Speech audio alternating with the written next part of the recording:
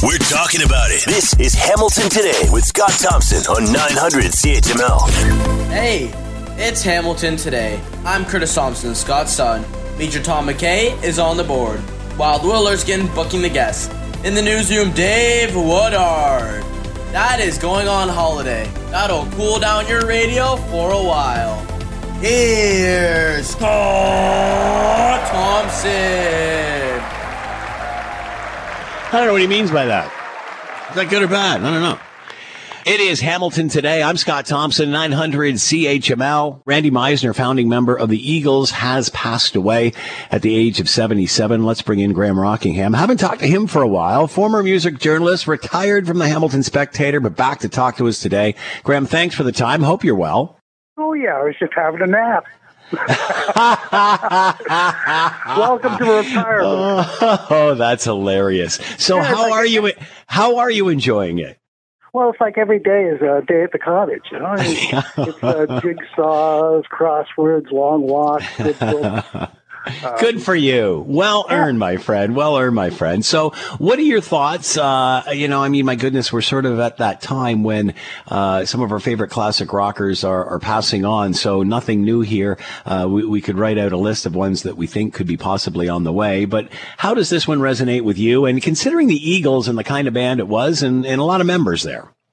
A lot of members, and Randy was a founding member. And it's not just the Eagles. Randy was one of those guys who was a key part of that West Coast country rock family tree. He was a Nebraska farm boy, and he moved to California to become a rock star.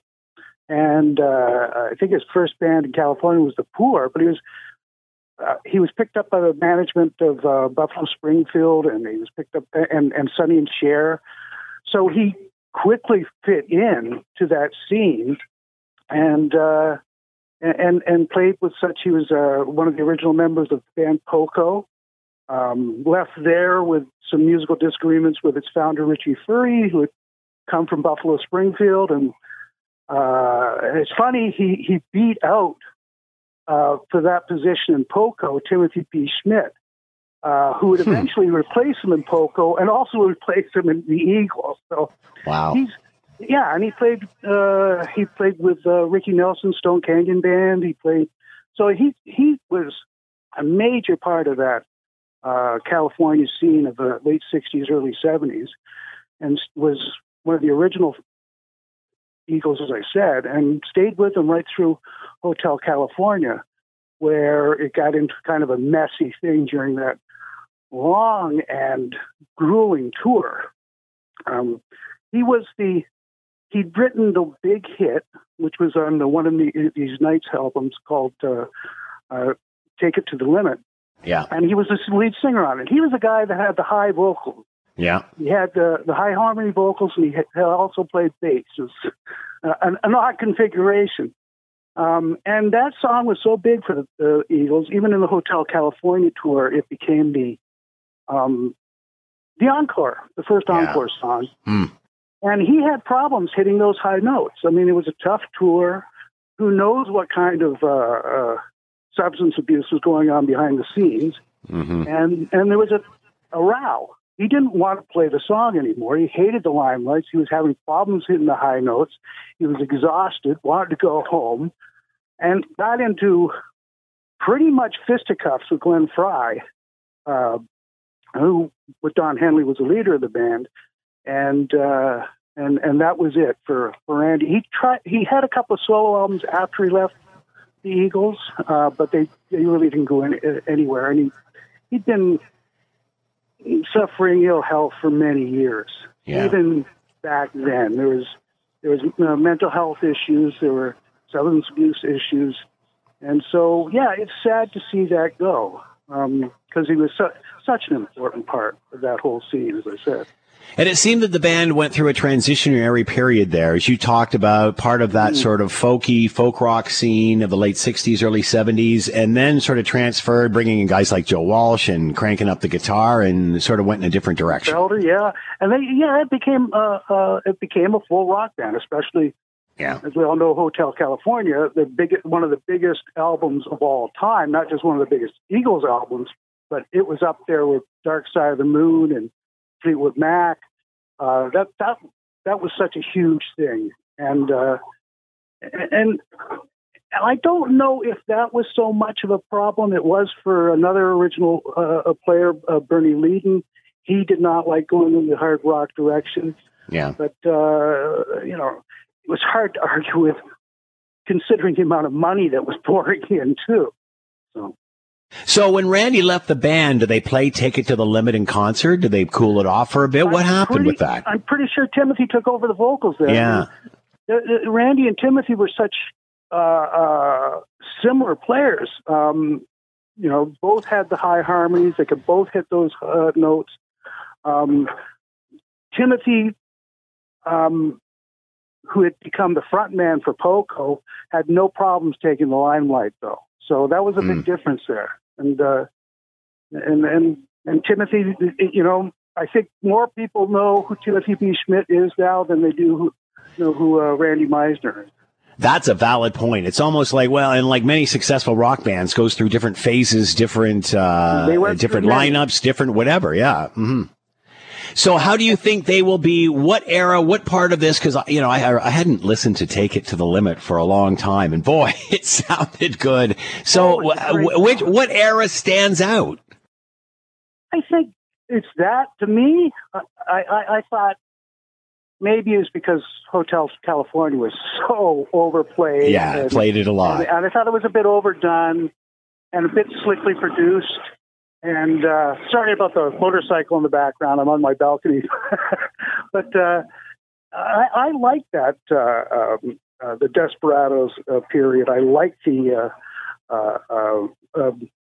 that mid-period where before the superstardom had hit. And, and Joe Walsh was a great addition to the band, but it took it in a completely new direction. I remember when the Eagles first started out, I said, what? These guys are just copying Crosby, Stills, Nash. It's been done before. Yeah, good point. That was the sound of the era. That was, and so they took it to the new places, good for them, and the success continued to grow. I mean, the Eagles were the first band I ever paid more than $100 a ticket for. That's a very unusual way to remember the band, Graham. I was outraged. I talked about that earlier on, that when all of a sudden when they reformed, boom, the ticket prices went through the roof. Hell Freezes Over tour, which was named because they were never going to, the tour again. That's it. They were never going to tour again, of course. And there was like, how many Hell Freezes Over tours? Yeah. But I remember that. It was, I saw them in Vancouver, and it was over $100, and I was outraged. But my wife loved the band, and so I. And aren't you glad now you did? Graham Rockingham with us, former music journalist, retired from the Hamilton Spectator. Graham, great to have you back on. We'll chat again. Be well. Good talking to you, Scott. Take care, and everybody stay out of the heat. Yeah, exactly. Get on a motorcycle where Graham, that's what he's doing as soon as he gets up from his nap. Haven't talked to Reggie Cecchini in a while, Washington correspondent for Global News. Let's do that, find out what is going on south of the border. Trump's troubles just continue, I guess. And a bizarre situation with head Republican Mitch McConnell as he freezes up during a news conference. Reggie Cecchini, Washington correspondent for Global, is with us now. Reggie, thanks for the time. Hope you're well. Good afternoon. Reggie, let's talk about Mitch McConnell. This was pretty scary. He was, I guess, in front of cameras and doing a newser, and all of a sudden just froze for like 19 seconds. What happened with this? What's the fallout? We don't know exactly what happened, but you're right. It was 19 seconds of awkward silence, but also a very concerning silence because you saw the leading Republican in the U.S. Senate. His eyes started to dart around and slowly roll back, and he was unable to finish his sentence and had to be led away by some of the more senior members of the Republican Party. And he came back a short time later, answered questions, and said he was fine. And the conversation is kind of stalled right there, but it is leading to questions here, not only about Mitch McConnell, but about the kind of serious problem with advanced aged people in a public setting that are walking the halls of Congress, because this is happening on both the Republican side and on the Democratic side. And we understand he had recently had a fall and in concussion issues. Is that accurate? Yeah. So we've learned that at least 3 times over the last year, Mitch McConnell has fallen. And, if you zoom back, to the early parts of his life, he's a polio sufferer, a polio survivor. And that has led to, moments of him walking a little, more cautiously in public settings. But over the last year, we learned that he fell at a restaurant, he fell at a hotel, he fell at an airport, or at least getting on or off a plane. In one of those cases, suffered a concussion and multiple broken ribs, and that sidelined him from the Senate for several weeks here. So it's kind of part and parcel here. Was this something linked to a previous incident? Is this something that is new? Is this something that has been undiagnosed? Those are kind of questions that are not being answered in the public light. But again, it does spark that conversation here of, so many members of kind of the political world talk about, look, we need to put term limits in place for members of Congress. Does it rise to the question of, should we be putting age limits on people who are serving at the highest political office? Do you think there'll be rumblings for him to step aside within the Republican Party? I mean, it seems that position, he's in there for life. They're that dedicated to him. Yeah, I mean, look, he wields a lot of power. He holds a lot of respect. And think about it. He is still of that class of Republicans who still hold that kind of classic conservatism, deep within them, even though the Republican Party is slowly shifting and changing. There have been calls behind closed doors, maybe for him to leave. And look, he's not up for re-election until 2026. We know that he's going to stay on at least through the next Congress, when Congress, changes over after the next election. Whether or not, he stays on as the leader or steps aside and somebody else picks up the leadership position, that's something that the party is going to have to figure out. But again, these are conversations happening in the Republican Party. They're also happening in the Democratic Party, because just this week, Senator Dianne Feinstein also found herself in an awkward public situation of being unable to carry out the duties of her job and needed to be prodded by staff to carry out a simple task. And the same could be said for Biden. Many are questioning his age as well.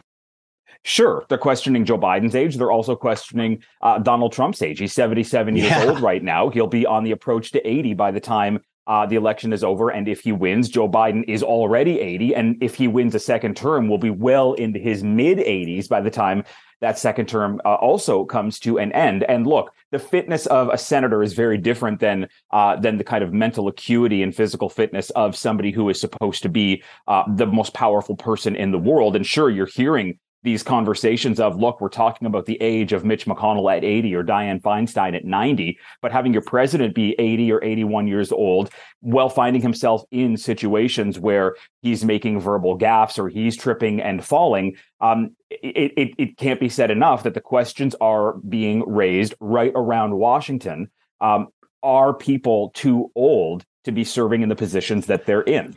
It's a question that people don't want to, you fear yourself being looked at as ageist. But it's a question that's being asked. Do you think this could inspire a young sort of surge on both parties, on both counts? Hey, it's time to look, it's already happening. In the last election, the youngest member of Congress, a Gen Zer, was elected in Florida, and you have a rising number of young people within both parties who are kind of this new generation of politician who see things through a different eye, who want to do things in a different way. The party is not, neither party is kind of running to and grasping on the ideals that the kind of younger group are bringing in. But again, there have been concerns raised in both parties that they're not doing good enough a job at kind of grooming the younger members to lift them up and elevate them into higher positions, because the old guard oftentimes does not want to let go.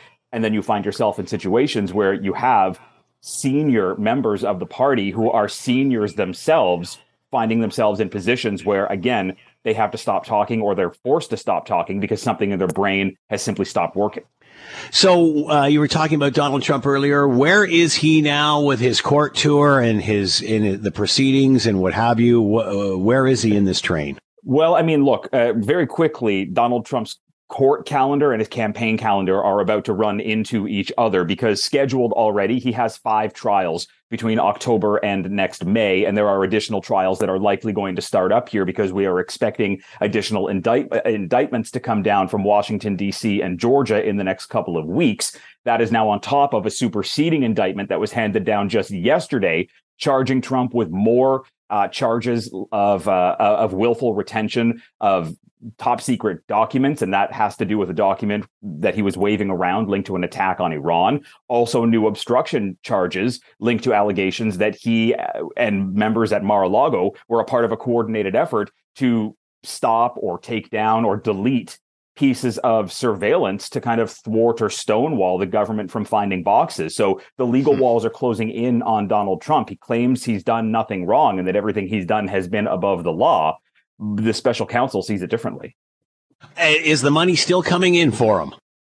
Sure, of course it is. And he's on the campaign trail right now. He's out, an incredibly important event in Iowa, which holds the first caucus of the election season just 6 months from now. And the money is coming in. And not only is the money coming in, the support is not going anywhere. And it's reflected in the polls. Trump is still 30 and 40 points ahead of some of the, lower members of the party, and is still dozens of points ahead of second place candidate Ron DeSantis right now. So there's a section of the Republican Party, or the Republican base at least, that likes Donald Trump, and they're not going to turn on him regardless of what happens. Obviously, we'll have to see if legal exhaustion, starts to set in with some of the voters here. But ultimately, he is running away with this kind of, nomination process right now, even before the nominating has begun. Wow. Reggie Cicchini with us, Washington correspondent for Global News. Make sure you're watching Global tonight for more on all of this. Reggie, as always, thanks for the time. Be well.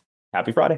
All right. In a new piece in the National Post, Randall Denley argues that money is no longer a issue for Ontario nurses. The column is money is no longer the problem for Ontario nurses. Provinces nurses at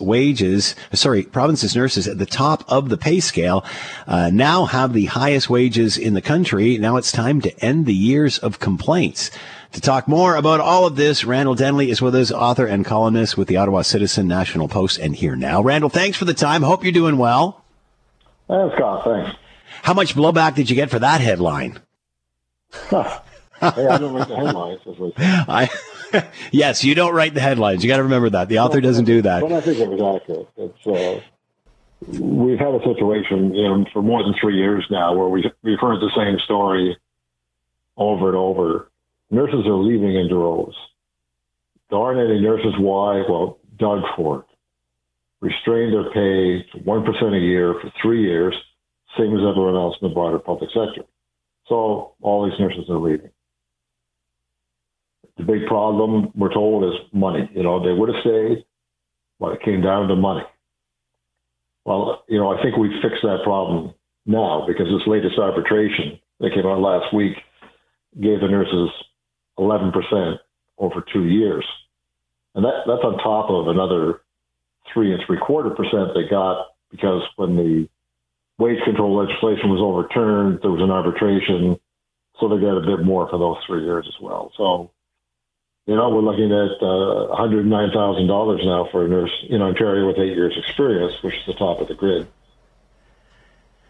What about the shortage, though, Randall? They're all taken off. Yeah, not as much as you would think, Scott. I mean, we hear that, and there's certainly some truth to it. Ontario has actually gained total nurses since 2020, but some have left, some have retired. But we're ahead of the game compared to where we were 3 years ago. So they're going in the right direction, but the other factor here that's really seldom mentioned and taken into account is that the Ford government announced more than 1,700 hospital beds. So those have been funded, they exist, but you got to have nurses for them. Yeah. So that made the demand for nurses go up. Had they not done that, we wouldn't have looked so short of nurses, although we would have looked awfully short of hospital beds. So you've got a system kind of racing to try to keep up with growth. Essentially, as demand and population increases, we need more beds, more nurses.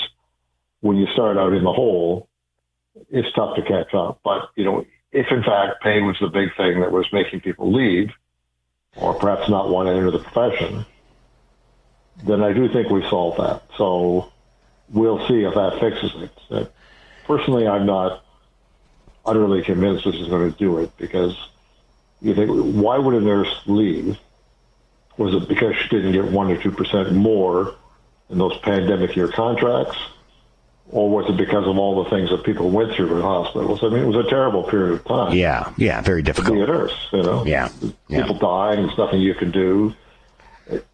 Not really quite the job you'd signed up for, at least, what you'd experienced.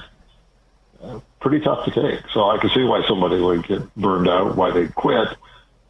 And really, how do you fix that with money? It's kind of interesting reading this arbitrator's award, because he's totally convinced that this is the way to go. It's a money thing. I'm awarding money. Here we go.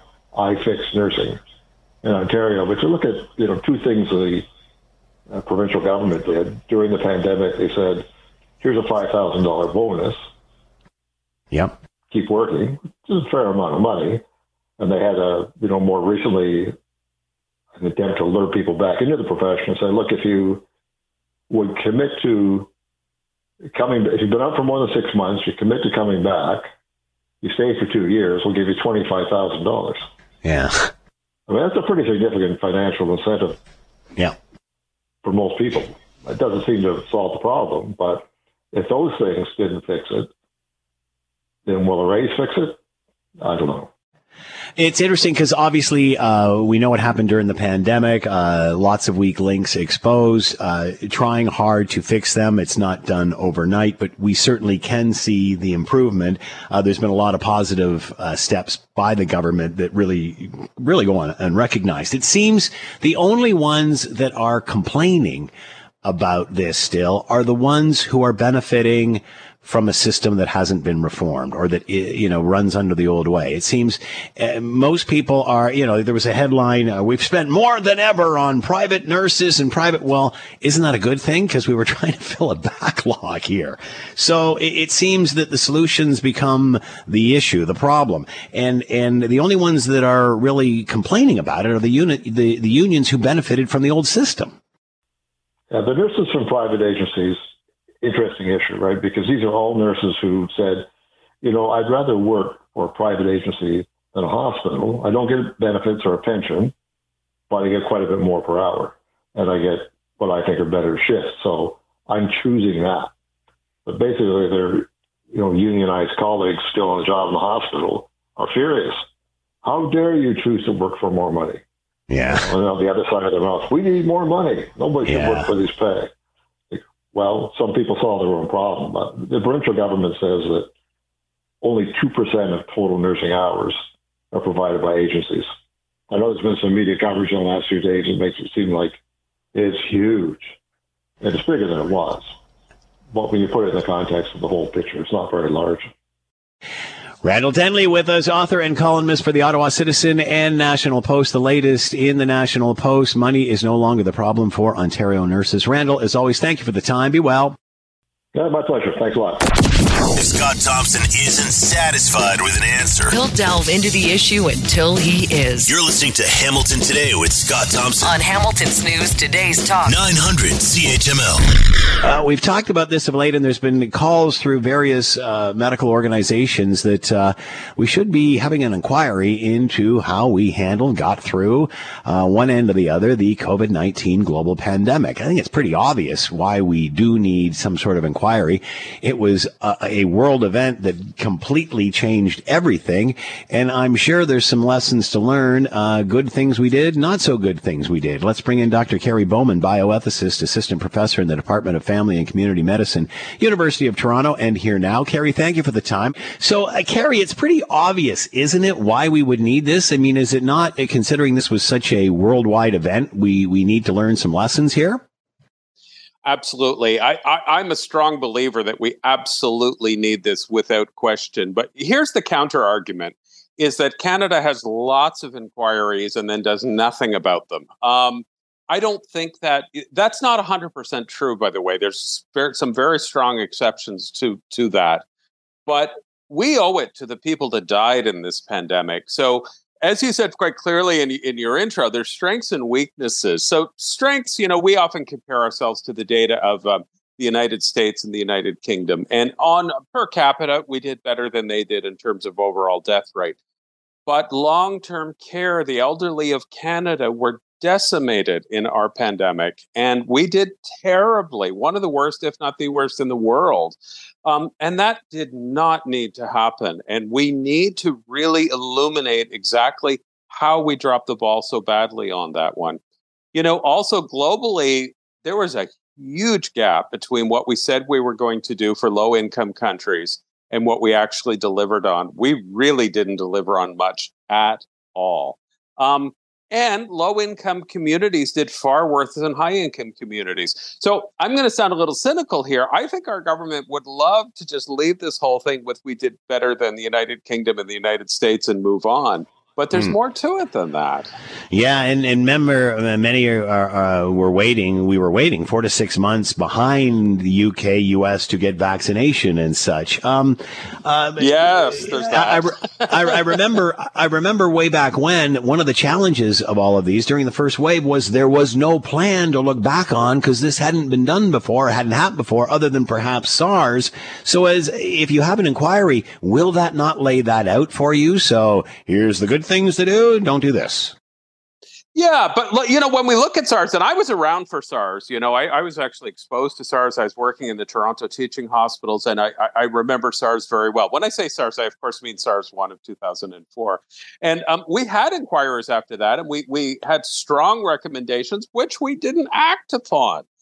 So we are, in a lot of ways, Canada, really has more shame than other countries because we had previous experience to some extent. I mean, SARS-1 was nothing like COVID in terms of our losses. There's no question about that. But, a lot of people are saying, what's the point? Because we already know what our weaknesses are. I would argue we also need to point out there has to be some responsibility. Sounding a little harsh here, but who dropped the ball where and when, and especially long-term care?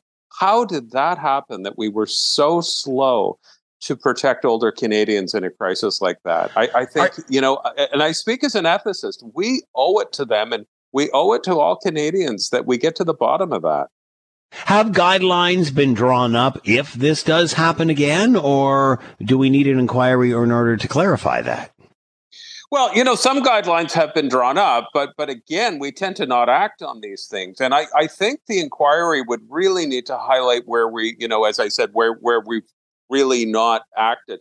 And, so what are I am not a believer, and you've heard me say this probably on this very show, I am not a believer that this is a 1 in 100 year thing and we can forget about this because we won't live long enough to see another one. There's strong indications that all the environmental and political factors are lining up where we could easily have another pandemic at any time. And so we really, really have an obligation to protect our society on this one. But to answer your question more directly, no, we really haven't changed that much. We have air conditioners in long-term care facilities and things like that. But, there's a long, long way to go. And our healthcare system is not functioning well at all now. If we ever had another major pandemic, or, this one may not even be over, it still could come back at us. We're not well prepared. One of the ways to be prepared is to figure out how this started. Are we any closer to that? Will we ever find out the real? Because for SARS, we did, but for this one, not so much because there was lots of politics involved. I think the trail has somewhat gone cold, but look, this is my position. But again, I do study this, and I myself was in the Wuhan market before the outbreak. In my mind, and this is my position, there's no question that this was zoonotic. And it really did emerge from an animal host. And what is driving that is the massive environmental destruction that we're going through, including global warming. It's a long, somewhat complicated equation that I won't get into now. But really, this is the environmental determinants are really pushing us towards further pandemics, with animals being forced closer and closer to other species and to humans, and a huge loss of forest. Huge amounts of climate change. We're opening up all these new viruses. So yes, the risk remains there, and that we're doing very, very little about. Canada's plan is surveillance. Let's watch for it, and so we can see it coming. But we need to get it in front of that. Watch for it. Why don't we prevent it? That makes more sense. Dr. Carrie Bowman, bioethicist, assistant professor, Department of Family and Community Medicine, University of Toronto, on an inquiry on how we handle the COVID-19 pandemic. Carrie, as always, thanks so much for the time. Be well. Very welcome. Take care. A quick break here. We're coming right back. You're listening to the Hamilton Today podcast from 900 CHML. We've talked at length with Brian J. Karam about politics in the U.S., including of Mitch McConnell, who you may know is the head Republican guy down there and is getting on in age. He was at a news conference the other day and literally froze for 19 seconds. I guess we timed him, and then was very disoriented, came back and continued on as if nothing had ever happened. Is it time to discuss how old is too old when it comes to politics? We have to go through the same thing when driving a car up here. What about politics? Brian J. Karam with us, political analyst for CNN, White House reporter, columnist for Salon.com, Washington diplomat, and host of Just Ask the Question podcast, author of Free the Press, The Death of American Journalism and How to Revive It. Brian J. Karam, how are you today? Well, I'm hot. I think we all are. Thank God there's no such thing as climate change. It's all a hoax. Yeah, it's a little toasty. So your take on this and the fallout from it. I mean, is it now time to discuss whether it's on the left or the right? Gee, how old do you have to be before it's time to hang your hat? We got a lot of oldies down here. I mean, you got Feinstein, you got Mitch McConnell, the president, then Donald Trump. I mean, all of these are people in their later 70s or early 80s. And so if you question one, you got to question them all. I think, it's an individual cases and on an individual basis. And I think that in the case of Mitch McConnell, he was just crazy to begin with. And so I would have voted him out eons ago. But, he stuck around because the people in my great home state of Kentucky don't listen too much. And so they just don't get it. And so we keep getting him back again and again and again. Loyalty is unbelievable here. But at what telling me? But excuse me, I got to leave for a second. I got to pull Mitch out of the ditch. Hold on. But that being said, Brian, I mean, that was very concerning. I mean, you could tell even with the people around him once they realized what was going on. It's not only can you drive the bus? It's how's your health? When you gap out like that, where the bus is. Exactly.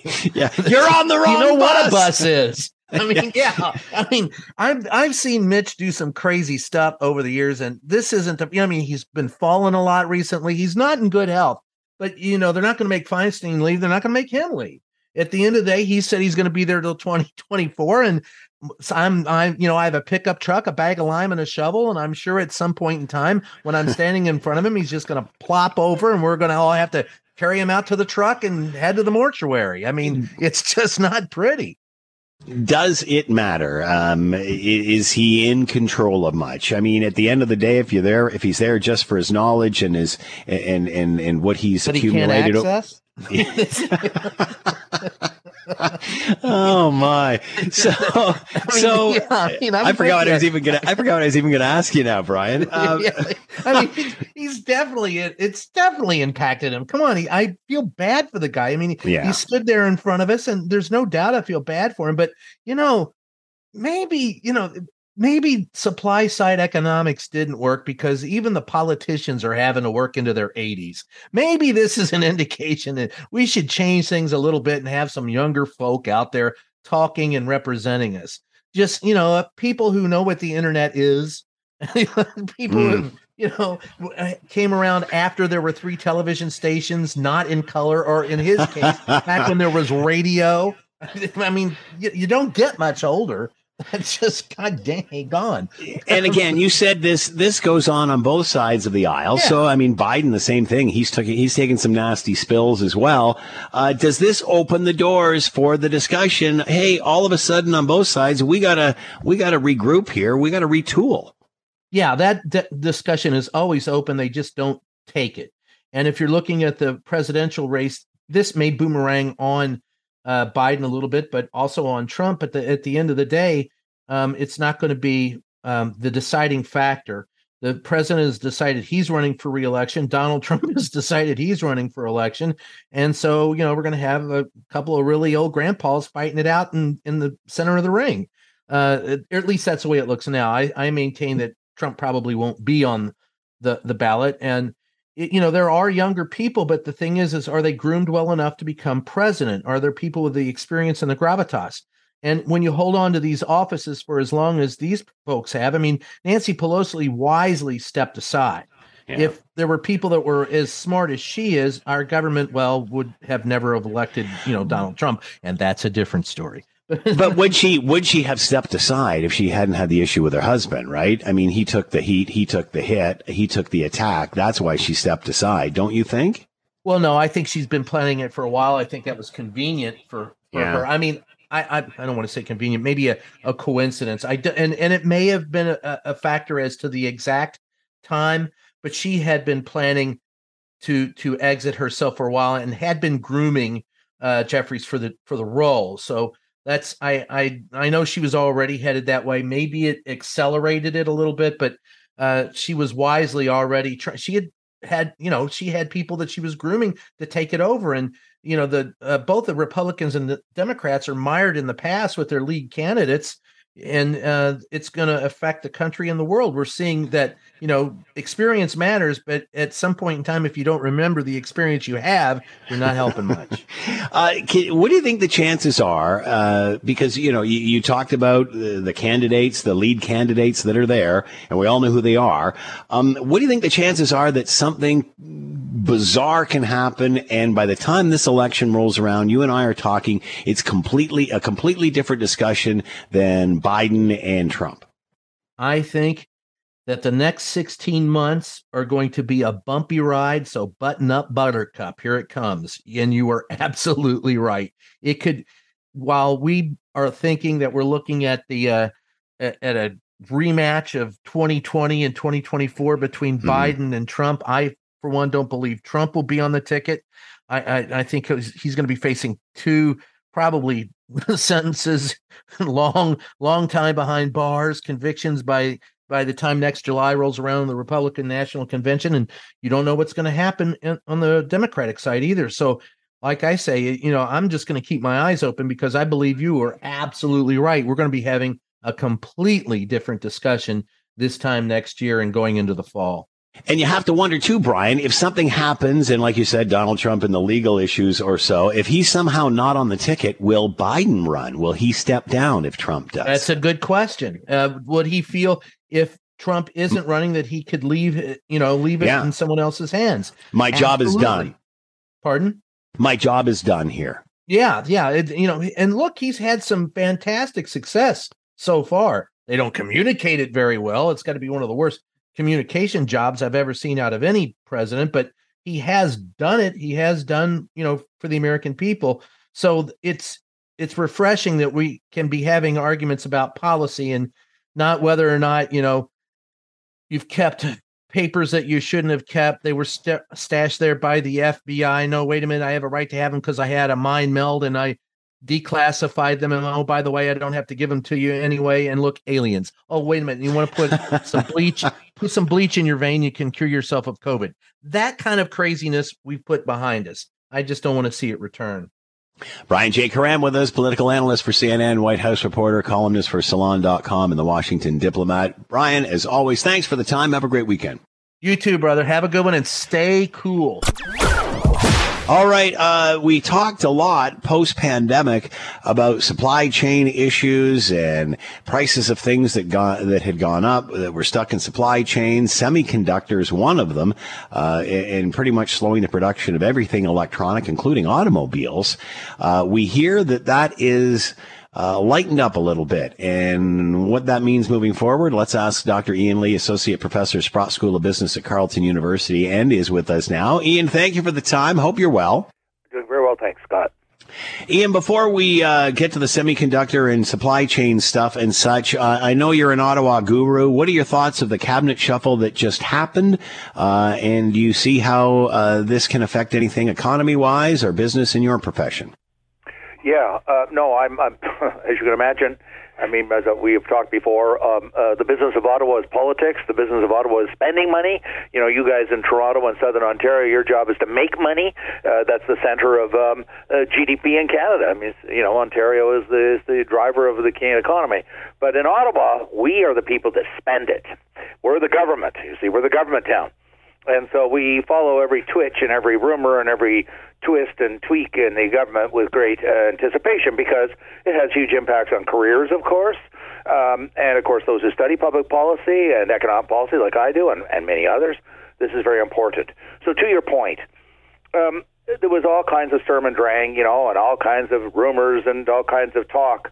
But I don't think that there was any real fundamental change. And don't misunderstand me. There were 7 cabinet ministers that changed, okay? Yes. But if you look at the most important ministries, the ones that are, not because Ian Lee says so, but because they're widely considered to be the most important, the economic portfolios, that would be finance. They didn't change. And, you know, it brings to mind, I still use that quote from Pierre Elliott Trudeau 50 years ago. He said, you know, and he famously said, and he got condemned widely for saying it, but he was right. He said, you know, most MPs 50 feet from Parliament Hill are nobodies. That was his words, not mine. Well, I would like to paraphrase Pierre Trudeau's quote about the cabinet. Other than the 4 people in the finance, in the economic ministries, I think most of those cabinet ministers are nobodies. I mean by that if you went up to the average person on the street and said, can you name the minister for small business or the minister for tourism or the minister for, you know, name any of the portfolios, and you would get a blank probably 99% of the time. And that's because a lot of it is window dressing and partly because they don't make the big decisions. So let's turn to those 4. They're all very competent. And then let's start with Chrystia Freeland. I mean, I don't agree. As you know, I've been very, very critical of their policies. So I'm distinguishing the policies from the individual. She's a very intelligent individual, very competent individual. But I don't see any evidence thus far that they're going to change any of their major policies. And their problems, and they've said so themselves, it was reported in the Star that the PMO leaked to the Toronto Star journalist that they see affordability as number 1, you know, affordability of food prices, affordability of housing. I don't disagree with that. I mean, I think that's been the problem for the last 2 or 3 years. And that's their number 1 problem facing the government, and that's why they're down 10 points, poll after poll, compared to the Conservatives. So, did this shuffle do anything different concerning those issues that the PMO, not me, have said are the number 1 issue? And I don't see any evidence of that. Now, maybe we're going to get a big surprise in the fall mini budget, as it's called, the fall update, or maybe next March, April, they'll announce some major new surprises that we don't know about. But right now, it seems to me this is the keeping the 4 people in the 4 critical ministries. This was a message that they're going to stay the course on decarbonization. They're going to stay the course on carbon tax. They're going to stay the course on what they're doing and not pressuring the municipalities to open up a lot more land and develop a lot more houses a lot more quickly. So, you know, in that sense, you know, I'm very much with Andrew Coyne, who wrote a very, very critical analysis of this cabinet shuffle. I think it's much ado about nothing because they didn't, and I'm not saying they should have fired the finance ministries and Chrystia Freeland. I'm not arguing that. I'm just saying I don't see any evidence that they're going to change direction with what the Globe today is calling for, new ideas. And I didn't see that in the last 2 or 3 days with the cabinet shuffle. All right, got about a minute left. Let's talk supply chain, specifically semiconductor chips. We've seen how this slowed the auto industry. Are we seeing a relaxing? Are we seeing more and more product coming in? I think so. And some people may, you know, their eyes may glaze over, you know, and they hear, oh, semiconductor chips, so boring, nothing to do with me. I couldn't be more blunt that anyone who thinks that couldn't be more wrong. Chips are in everything. They are in your toaster. your toaster, your air fryer, your microwave, your TV, your cell phone, your car, your cell phone. They're in everything today. We could not run the modern economy in which we live without all of these chips. We literally could not function. We couldn't run the university without all the chips and all the IT we use because we're completely digital. Governments couldn't function. Corporations couldn't function. Media couldn't function. We'd be back to the Stone Age. So, I argue that the two most important things in this world today are two things: chips and food. Food because we have to eat every day. You can't stop eating. And chips because they make the economy run. And so people should be screaming out loud with joy that the supply chains are coming back into balance with the semiconductor industry, which is the proper term for chips. Chips are the brains of anything. They're the brains of your computer, the brains of your camera, the brains of your scanner, the brains of your iPhone. And so the production, the imbalance in supply and demand is coming back into balance. And it looks like prices are starting to moderate, and I'm hoping that this is going to feed back into the car business because, as we know, there's been huge shortages of cars, and it's principally been because of the problem with chips. And so this is a good news story. And, just as a sidebar, just give me 5 seconds on this point. Yep. If the government had dropped $30 billion into chip-making companies in Canada, I would have been screaming with joy at the Prime Minister. Instead of dropping $30 billion into battery plants in an industry where we're not even in the top 10, and we never will be. And it's not even a critical industry. They say it is. Chips are far more important. They're going to be here for now and into the future. And I wish he'd put $30 billion, if he was going to spend $30 billion of government money, should have put into chip fab plants, because we are repatriating fab plants and chip-making plants from China because of the whole problem of the relationship between China and Western countries. But we didn't, and I wish we had have, because chips are the future. Another discussion we'll have later. Dr. Ian Lee with us, Associate Professor, Sprott School of Business, Carleton University. Thank you, Ian. Have a great weekend. My pleasure, Scott. Thank you. Same to you.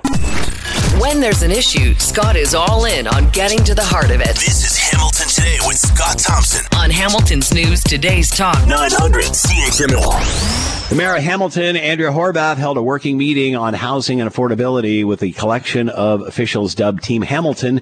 In attendance were all 5 of Hamilton's federal members of parliament, along with city councilors and staff. The group discussed city's housing investment roadmap, Hamilton's application to the Housing Accelerator Fund, and shared information about local challenges, opportunities, and solutions. To talk about all of this, Andrea Horwath, Mayor, City of Hamilton here. Andrea, thank you so much for the time. Hope you're doing well.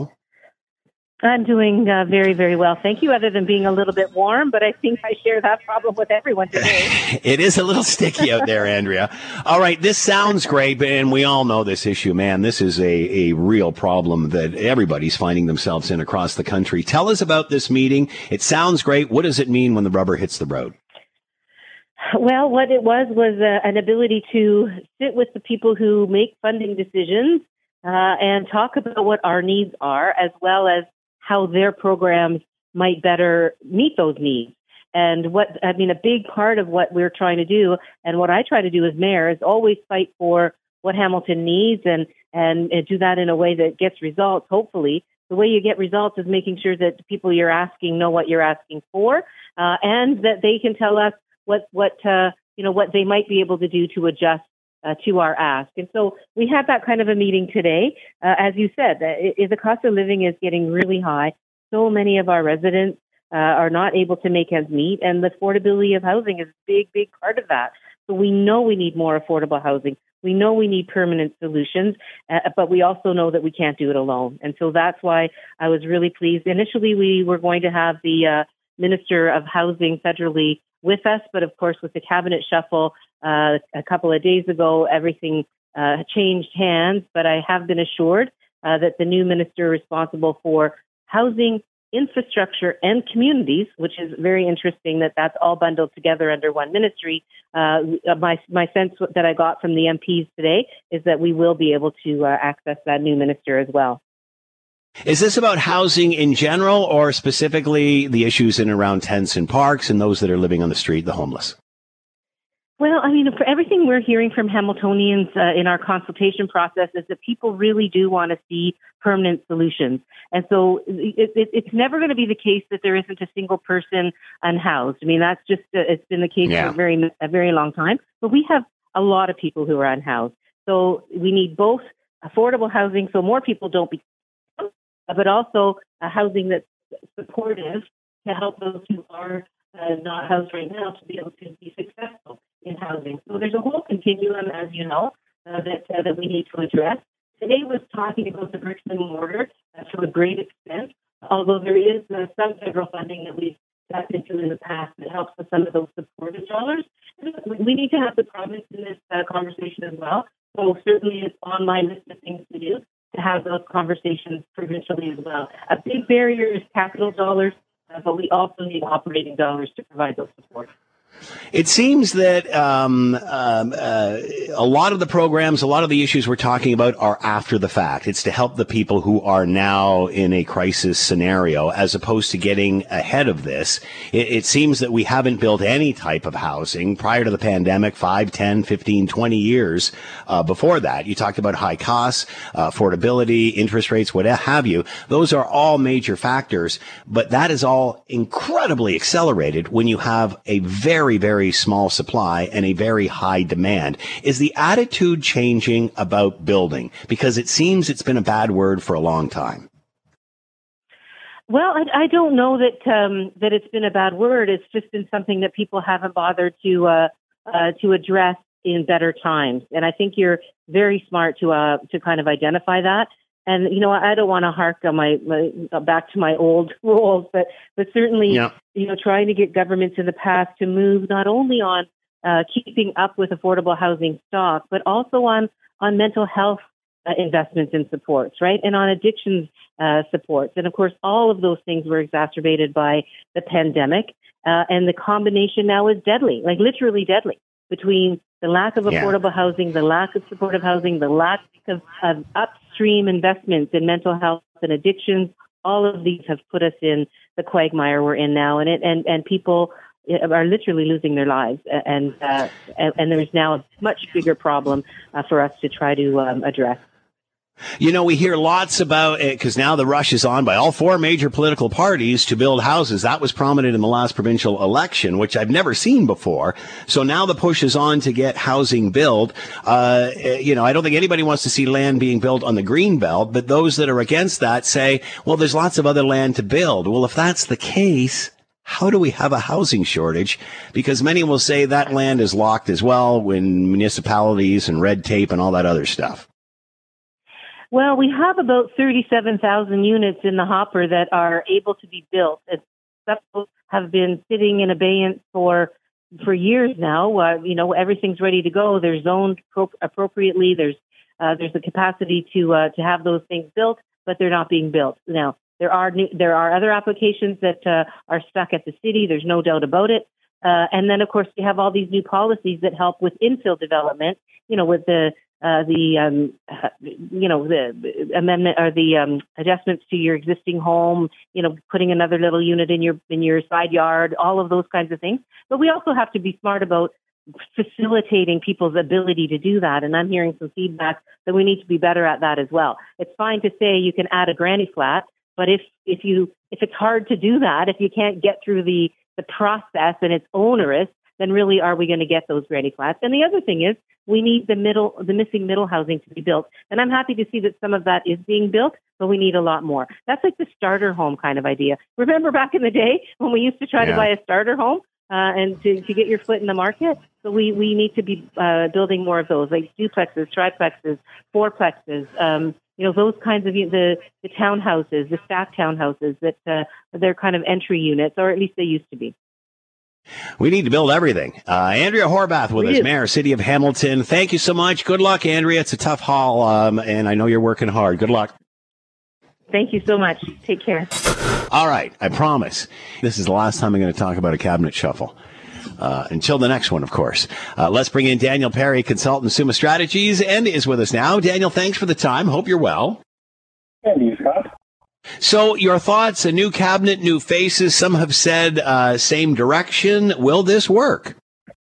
I think it's the last chance this government has if they want to stay in government. So for their sake, I think they hope it's going to work. Do I think it's going to work? I'm not as optimistic on that one. You said last chance for this government. Then what would happen next? And how close? I remember it wasn't that long ago we were talking about whether Justin Trudeau would run again, let alone what the cabinet would look like. Now it seems it's where the captain's staying and the crew has changed. If this doesn't work, could we see a leadership shuffle? I don't think we're going to see a leadership shuffle. I think the reason that they made these moves was to prepare Justin Trudeau for the next election, whenever that might be. I think they looked at the polling numbers and saw that they were in some serious trouble, and they needed to move ministers that were causing the trouble and put some new faces in there and put a different spin on the government. Obviously, the Bernardo situation, Marco Medicino, the public inquiry call for that due to election interference. What happens to all those big issues now that were front and center before the cabinet shuffle? Do those go away now? No, those become Dominic LeBlanc's issues. And there's a reason that they put Dominic LeBlanc in that role, is to clean up the mess. He's an excellent communicator. He's a well-versed politician, and they need someone with political chops, to be frank with you, to put the issue to bed, because they haven't been able to do that lately. And I think it's going to be one that continues because it was really bumbled, and I think the government realized that they need a real professional to come in to fix it. Many supporters of the government will say this is all about a communications issue, that they just don't seem to be selling all the great things that they're doing. Do you think that's the case, or, well, I'll leave it at that? Well, I'm not sure what great things they are doing. So, yeah, very much a good communication issue on that one. Because when you talk with Liberals, they say they're doing a lot for Canadians, but Canadians don't feel that way. So it does come down to comms, and I think by putting some new faces in there, they're looking to get some new energy into the government and hopefully try to catch some momentum, because it's not looking good if you're looking at the polls right now for them. Do you think it is that Canadians are not hearing the message, or that they just don't like the message? It's obviously a bit of column A, a bit of column B. Do Liberals credit when they do break through and have good news to deliver. It is good news for Canadians. Canadians are benefiting in some ways from this government. Canadians just don't feel like they're seeing those benefits anymore, because things are frankly getting more expensive, and Liberals are trying to help fight inflation with the grocery rebate, but that honestly fell in deaf ears. Well, when they talk about the grocery rebates, then there's the opposite side that say, well, there's 11 million getting them. Is that really helping them? I mean, it's great you're helping people, but rather than, helping people after a crisis, let's just not get into one. I think if the Liberals can go back in their time machine, I think they would do a number of things differently. And they're in a hard spot, and they realize they're in a hard spot. And the grocery rebate was them trying to put some water on a fire that was created, and to be honest with you, I don't think it put the fire out.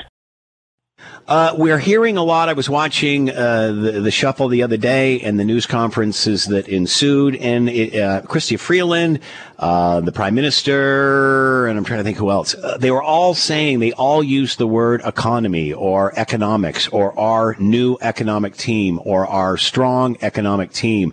One time, you never heard that from this government. Now, all of a sudden, post-cabinet shuffle, it's all about the economy. Why now? Because that's what Canadians are talking about. Canadians are worried that their paychecks will not meet all their bills. They're worried that the economy is going to go into the toilet soon, and they're worried about their jobs. So the government is trying to respond to that, and that's what they're trying to spin this cabinet as. And this is the best decision for Canadians to protect their economy and to see growth again. Will that be the case? Time will tell, Scott. Time will tell. Where does this leave Jagmeet Singh, leader of the NDP? I think it leaves him, thankfully, he didn't get shuffled out of the cabinet, if that's how he wants to view it. I still think he has a role with this government. He still has their ear to a certain amount. I don't think his game plan changes. He's still very much focused on trying to create wins for progressive policies. And to be frank with you, this is the best way for him to actually try to influence government policy. So I think his position stays relatively the same. As long as he props the government up, he's going to get a win every once in a while. They're going to throw him a bone. We have seen in Canada the Prime Minister take what was once the center-left conservative or center-left Liberal Party and move it to the far left, joining and teaming up with the NDP. At the end of the day, do you think Canadians want more of that? Where does that leave Jagmeet Singh, considering the Liberals have taken their message and steered it right over top of the NDP's?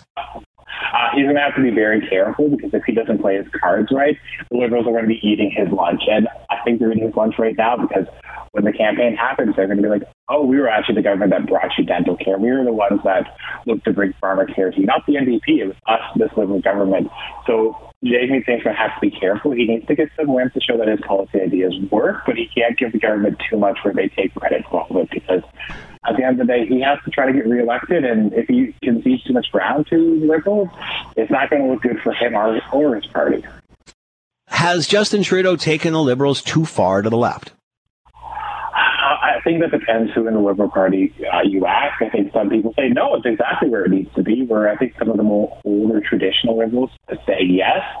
I think what he's going to have to do the next couple of months to a year is to figure out if he's done that, if he needs to bring it back. I don't think internally. I think he is putting the party exactly where he wants them to be, and that is to be a progressive party, because that's what he's run on the past 3 elections, and that's worked for him. So I don't think he's going to be reining it back to the center anytime soon. Daniel Perry with us, consultant, Summa Strategies, talking about the cabinet shuffle. Daniel, thanks so much for the time. Be well. Thank you. Take care. Thanks for listening to the Hamilton Today podcast. You can listen to the show live weekday afternoons from 3 to 6 on 900 CHML and online at 900CHML.com. That's it for us. Thanks for listening. As always, we leave it to you, the tax-paying customer, to have the last word. This one from David. Hello, Scott. Andrea Horvath held the balance of power for 3 years with her Liberal coalition and accomplished 0 things that she has been blaming the Ford government for in the last 6 years. Just like Jagmeet Singh holds the balance of power now, but just complains. Both were addicted to the illusion of power. Have a great weekend. Keep right except to pass. We'll chat in a bit.